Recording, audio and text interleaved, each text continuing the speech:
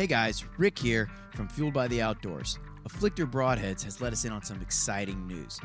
Their hybrid mini broadheads are finally back in stock. They're on afflictorbroadheads.com right now. You should rush over there right now. Go check them out. The newly designed K2 Mini and Hybrid X Mini feature a patented non-shearing drive key to deploy the blades without losing any kinetic energy. They also feature a newly designed blade angle for better edge retention and superior penetration. On top of all that, the Mini line features the new Sex Bolt system for a more precise fit and added durability. These broadheads are a favorite of Afflictor shooters, so you don't want to wait too long to get some for yourself. Personally, I'm going to rush over there right after I'm done recording this and pick up a pack myself. Learn more at afflictorbroadheads.com.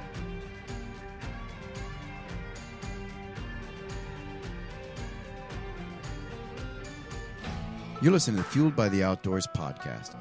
If you like what you hear, please be sure to subscribe, tell us what you think in the comment section, and leave us a review. I just hammered a good one. Drop the Asher. Never seen that deer before. It's a tough pill to swallow after having that deer at 18 yards. Welcome to Fueled by the Outdoors. I'm your host, Rick Cates. I am flying solo today because the other two are on their way to Nebraska to hunt mule deer and white-tailed deer. So Chris and Josh, as you're listening to this, because I know you're going to be out and about driving around when this thing drops, good luck to you. I hope that everyone, John Robertson, Matt Amrine, Chris, and Josh, I hope you all have luck. I hope you all, smack a deer and you all come home heavy, because it's a big trip out of state and it's a big chance for, you guys to get one real early. So I'm pulling for you, and I know everyone else who's listening to this is as well. So with being solo again today, I figured I'd kind of cover something that has been in the news a little bit lately, and most of you who listen to this podcast probably already know what it is. However, it's something that kind of pops up every year, and people kind of poo-poo on it until it happens to a deer that they're hunting or to a buddy's deer or something like that. And what that is EHD. Now, a common misconception is that EHD is CWD. They are two completely different viruses. Diseases. CWD is chronic wasting disease, which is a prion-based disease, and is very similar to what is described as Creutzfeldt-Jakob's disease or a mad cow disease. And there's an unsure amount of information of if it's transmissible to humans or things like that. So that's why where you have CWD zones, you have to have your deer tested. They test the lymph nodes, make sure that you can't get it from the deer. They're trying to make sure they can contain it to certain areas so that way it doesn't enter the human population, fingers crossed. The other part of that is you also, CWD can lay kind of in wait in the soil and things like that for multiple years, and that's ultimately one of the concerns as to why they try to clear an area out of all the deer when CWD is detected in an area. And for the most part, where I'm podcasting from, Kentucky, every state around Kentucky has it, except I believe Indiana. And we recently have a marked CWD zone in Kentucky down in the southwestern corner because a deer with CWD was found in Tennessee, shot and killed in Tennessee last year, so within 8 miles of the border, so they're taking it pretty seriously. So EHD, however, is something completely different. It is episodic hemorrhagic disease. And you're probably like, well, what exactly is episodic hemorrhagic disease? Well, EHD, or episodic hemorrhagic disease, is a virus it's a viral disease in white-tailed deer that is transmitted by biting midges. So if you spend any time in the woods, you would probably call them no-see-ums or punkies. These are those little tiny midges that bite you, and they don't feel good, and they tend to hang out around water holes and places that you would hunt early season deer. Unfortunately, that's where the deer go to get their water as well and get bit by these midges. The disease is not spread directly from deer to deer like CWD, and humans cannot be infected by contact with deer or bites from the midges. So it is not a disease that humans can catch, but deer definitely do catch it. The problem with this is, and the reason I want to talk about this today is in western Cincinnati, we have had somewhat of an outbreak of this. So you may look in the news and you see people talking about zombie deer, like deer kind of wandering around, not knowing where they're at. They look like they're, punch drunk or, not clearly sober, and they're just kind of like wandering in odd places, big bucks next to the road in the middle of the day, and, just kind of wandering around aimlessly. So this, as of, the 25th of August, at least 12 Ohio counties are confirmed to have been infected with EHD, and Southwest Ohio is seeing an increased number of reports as the summer rolls on. So what this tends to do is, EHD rolls through herds. This is not an uncommon thing, and realistically, there's a couple factors that happen, and every area kind of gets this, every 4 to 5 years, and the deer populations always bounce back. However, a lot of guys who may be in some of these areas are kind of watching their trail cams, and then all of a sudden start noticing their bucks aren't showing up, or their real big bucks aren't showing up at the normal areas where they would have their cameras, and all of a sudden you hear of a big buck dying or being found dead near water, or a big buck having to be shot by a police officer. That actually happened, I believe, Friday over here last week, where a real nice buck was acting really weird next to the road. I think someone called it in because he thought, I want to say that the person thought that they had rabies or something like that, but don't quote me on that. And a police officer, a DNR officer, had to come, dispatch the animal, and it was very clearly had EHD.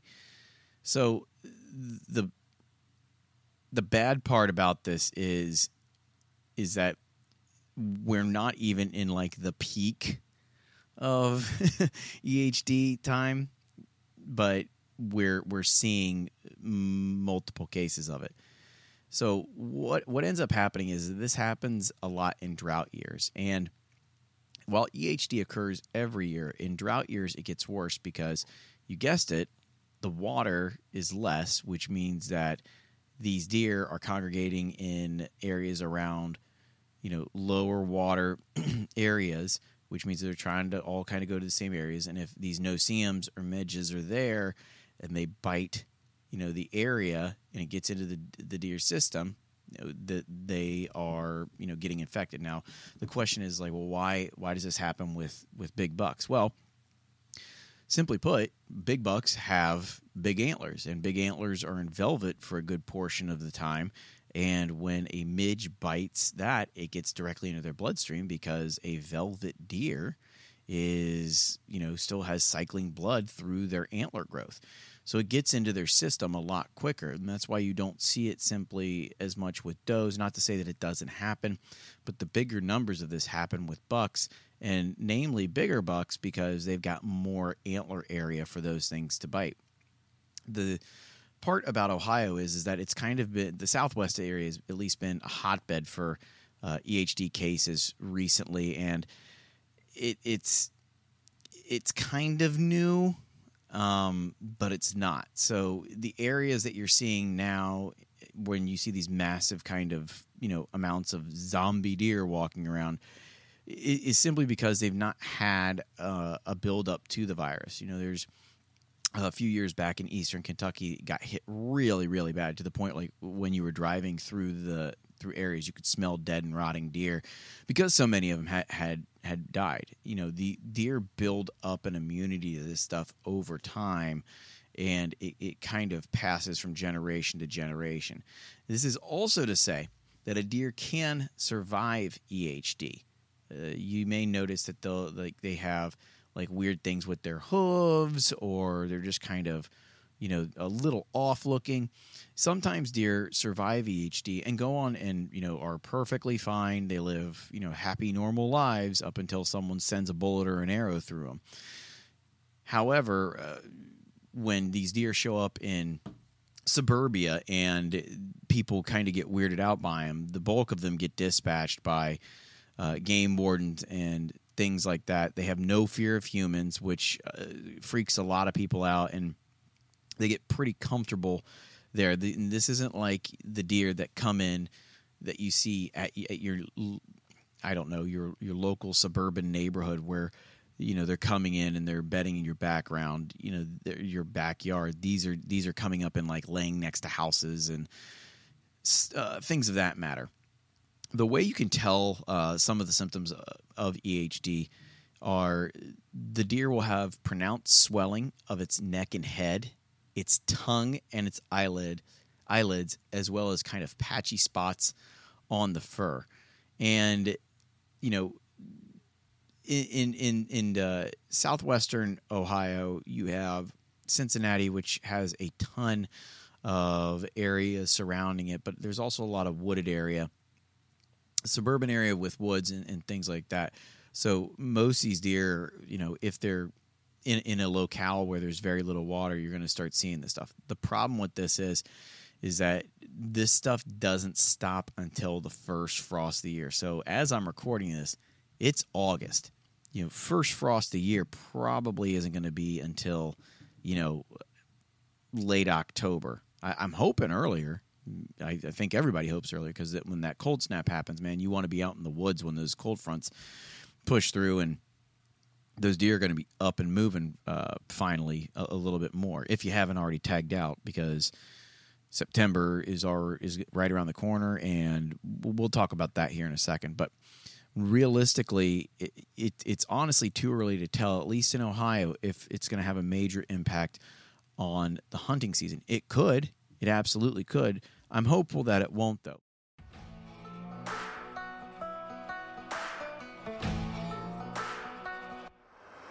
If you're looking for an affordable technical gear style clothing that performs well, that cuts weight from your clothing but not from your wallet, check out Huntworth. Whether you're hunting early season in Nebraska, mid-season in Ohio, or late season in Iowa, Huntworth has a system to keep you comfortable and focused on your hunt. With early season fast approaching, we highly recommend checking out the Durham lightweight hunting pants and the midweight Shelton hoodie. These items, paired with an appropriate base layer, will perform at a high level in multiple early season conditions when fishing and hunting.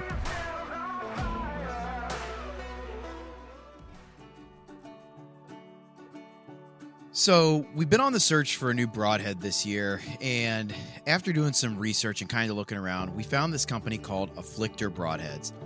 We got our hands on some of the heads this summer to test out, and guys, I got to tell you, I believe that this head will be in our quiver this fall. Each and every broadhead is hand-assembled in their Texas facility by people who truly care about your experience. This year, I'll be shooting the K2 Mini and the K2 Hybrid. And I got to tell you, I'm absolutely loving them. They fly great, they're extremely durable, and the penetration is just deadly. I can't express it enough. I also love the practice pin feature these guys came out with. So far, I'm really, really impressed. To learn more for yourself, check them out at afflictorbroadheads.com. So, what do you do if you find a deer who has EHD, or you have that thought? First thing is, if you go to your DNR's website, more than likely you can type in EHD and you can report your observations online. They really want to do that. They want to know, so they can kind of track this stuff in the areas to make sure that they know that if they're going to have a mass kill-off in an area, they can understand it and adjust numbers and things of that nature. It's one of the most common diseases in white-tailed deer, so it's nothing to freak out about.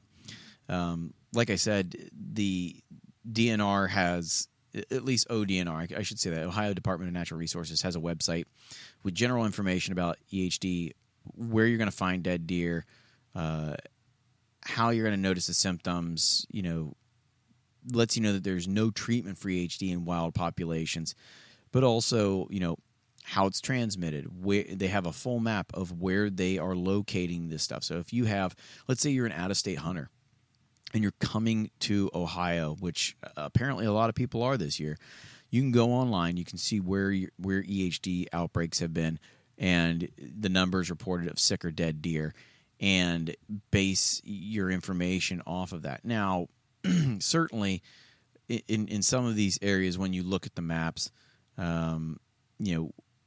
if you, how do I want to say this? If you see them or find them in those areas, sometimes, they'll show you, I believe they show you the area where it's at. So it also shows you if it's in like an area where you may be deciding to go hunt public land, or if your lease is there or something like that. So what does this all mean? Like I said, it can't transmit to humans. However, the thing that is kind of associated with this is you don't necessarily want to be eating the meat. You can take your risks with it, but as DNRs state, you need to be cautious if you're going to kill a sick deer. Depending on the actual illness, the deer may not be unfit for consumption, and without testing, they can't be certain what the sick deer is suffering from. So if you're going to kill a deer and it's acting goofy, make sure you get it tested before you eat that meat. I'm the better play it safe than sorry. I don't know about some other people who listen to this podcast, but certainly if I found a deer with, swollen neck, eyelids, and tongue, I'd be, and it's breathing awfully weird, I'm probably not going to be, eating that deer. The last thing I'll say on this is that the virus deteriorates in fewer than 24 hours after the deer is dead, so it can't spread from carcass to carcass. I know that is a worry that some people have, is that it's going to spread around, and it just simply doesn't do that. This is simply spread by midges. So recently we've been seeing, we had a conversation the other day. Tyler Westell, who is on this podcast and who's part of the field team, he's been hearing of deer, dying and getting sent pictures, and they're floating in water. That is a very key sign, is that when you start seeing deer die near water, that means that they're feverish, and it's not because they got hit by a car. It's 9 times out of 10 it's EHD, and if you were to go get that deer tested, that's probably what it's going to end up with. Now, the other part of it is if you do find a dead deer next to water, I would still call DNR, get it tested to make sure that there's not CWD in the area. Because if there's CWD in the area, well, that's a whole different kettle of fish, and that could cause some serious problems with your deer herd, depending upon who you prescribe to with regards to information surrounding that stuff. So as we get into deer season, it's important to be mindful of these things as you're going into the year. If you, for some reason, aren't seeing a deer that you were seeing a whole lot of, it doesn't mean that the deer has EHD and went off somewhere and died. Remember, deer patterns change. However, it's smart to be and stay on top of these things as new information emerges that you've been getting. If you start hearing about your neighbors, deer starting to die, or if for some reason you're looking through stuff and stuff just doesn't seem right with some of the animals you're seeing on camera, it may be helpful for you just to kind of keep an eye on your deer herd and what's going on with regards to that stuff. Now, I do want to say this too, because there's a common misconception here as well. EHD is also not blue tongue. It is very similar. And you're probably like, well, what's blue tongue? Blue tongue is a well-known disease in domestic sheep, cattle, goats, and it can affect deer. It is not chronic wasting disease, and it is not EHD. But it does kill deer just like EHD does. So it's important to be mindful of all these different diseases. They do cycle through deer populations, but it doesn't mean that it's going to be an absolute collapse of the deer you're hunting. I know there's an area that I hunt in Ohio, and about 4 or 5 years ago, we had a really bad level of EHD go through there, and the deer were sparse that fall, and we didn't see a whole lot of animals. However, the next year, it bounced back pretty darn well. So it's also kind of Mother Nature's way of resetting the cycle, if you will, and letting, nature take its course, if you're so inclined to think. So if you need more information regarding it, all you got to do is go to Google, type in EHD, and it brings up almost every DNR, or Department of Fish and Wildlife site across the United States. I'm actually looking at Wyoming's right now, and Kentucky has pages, Ohio. There's news articles all over the place, but it's important to make sure that you know your diseases and how they're affecting your deer herds when you're going out and you're hunting these things, because you're the one who's put in all the work all season to make sure that, like we talked about last week, that the perfect season is on its way, and you've just got to be thinking about how it's affecting everything around you, because it is part of the ecosystem, and these deer are something that we chase every fall until through the winter, and we want to make sure that they're still there. So, that being said, in closing, make sure if you're friends with your neighbor or landowners next door or whatever, it's okay to be collegial and say, hey, dude, you seen any deer die off? Or if they come to you and say, hey, are you seeing any dead deer on your property? I think I found one in my lake. Be honest with it. Be clear about that kind of stuff, and it's okay to share that type of information. If you got a 200-inch deer on your property that you've been watching all year, and all of a sudden he goes missing, I think you want your neighbor to know. I think you would want your neighbor to come over to you and say, hey, dude, I found a massive deer dead in my water, versus you waiting all season for something like that to happen. So be collegial, be a good sportsman, and be out there and do your best this season. I know that we've made it this far.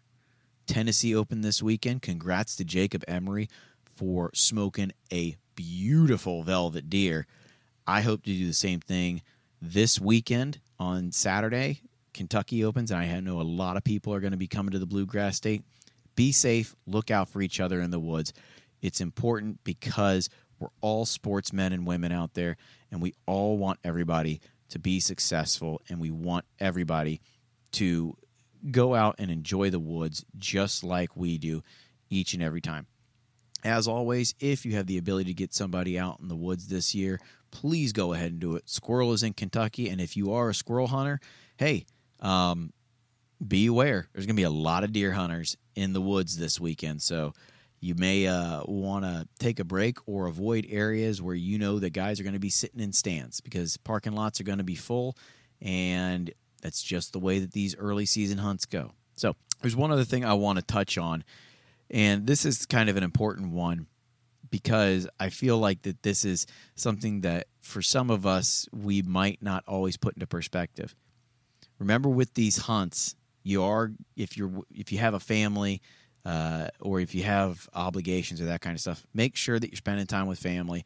Make sure that you're taking care of your obligations, because it's important to spend time with family so you can go pursue things that you want to go pursue and allow them to pursue things that they want to pursue. So with that, I've been your host, Rick Cates. This has been Fueled by the Outdoors. Guys, I will see you next time.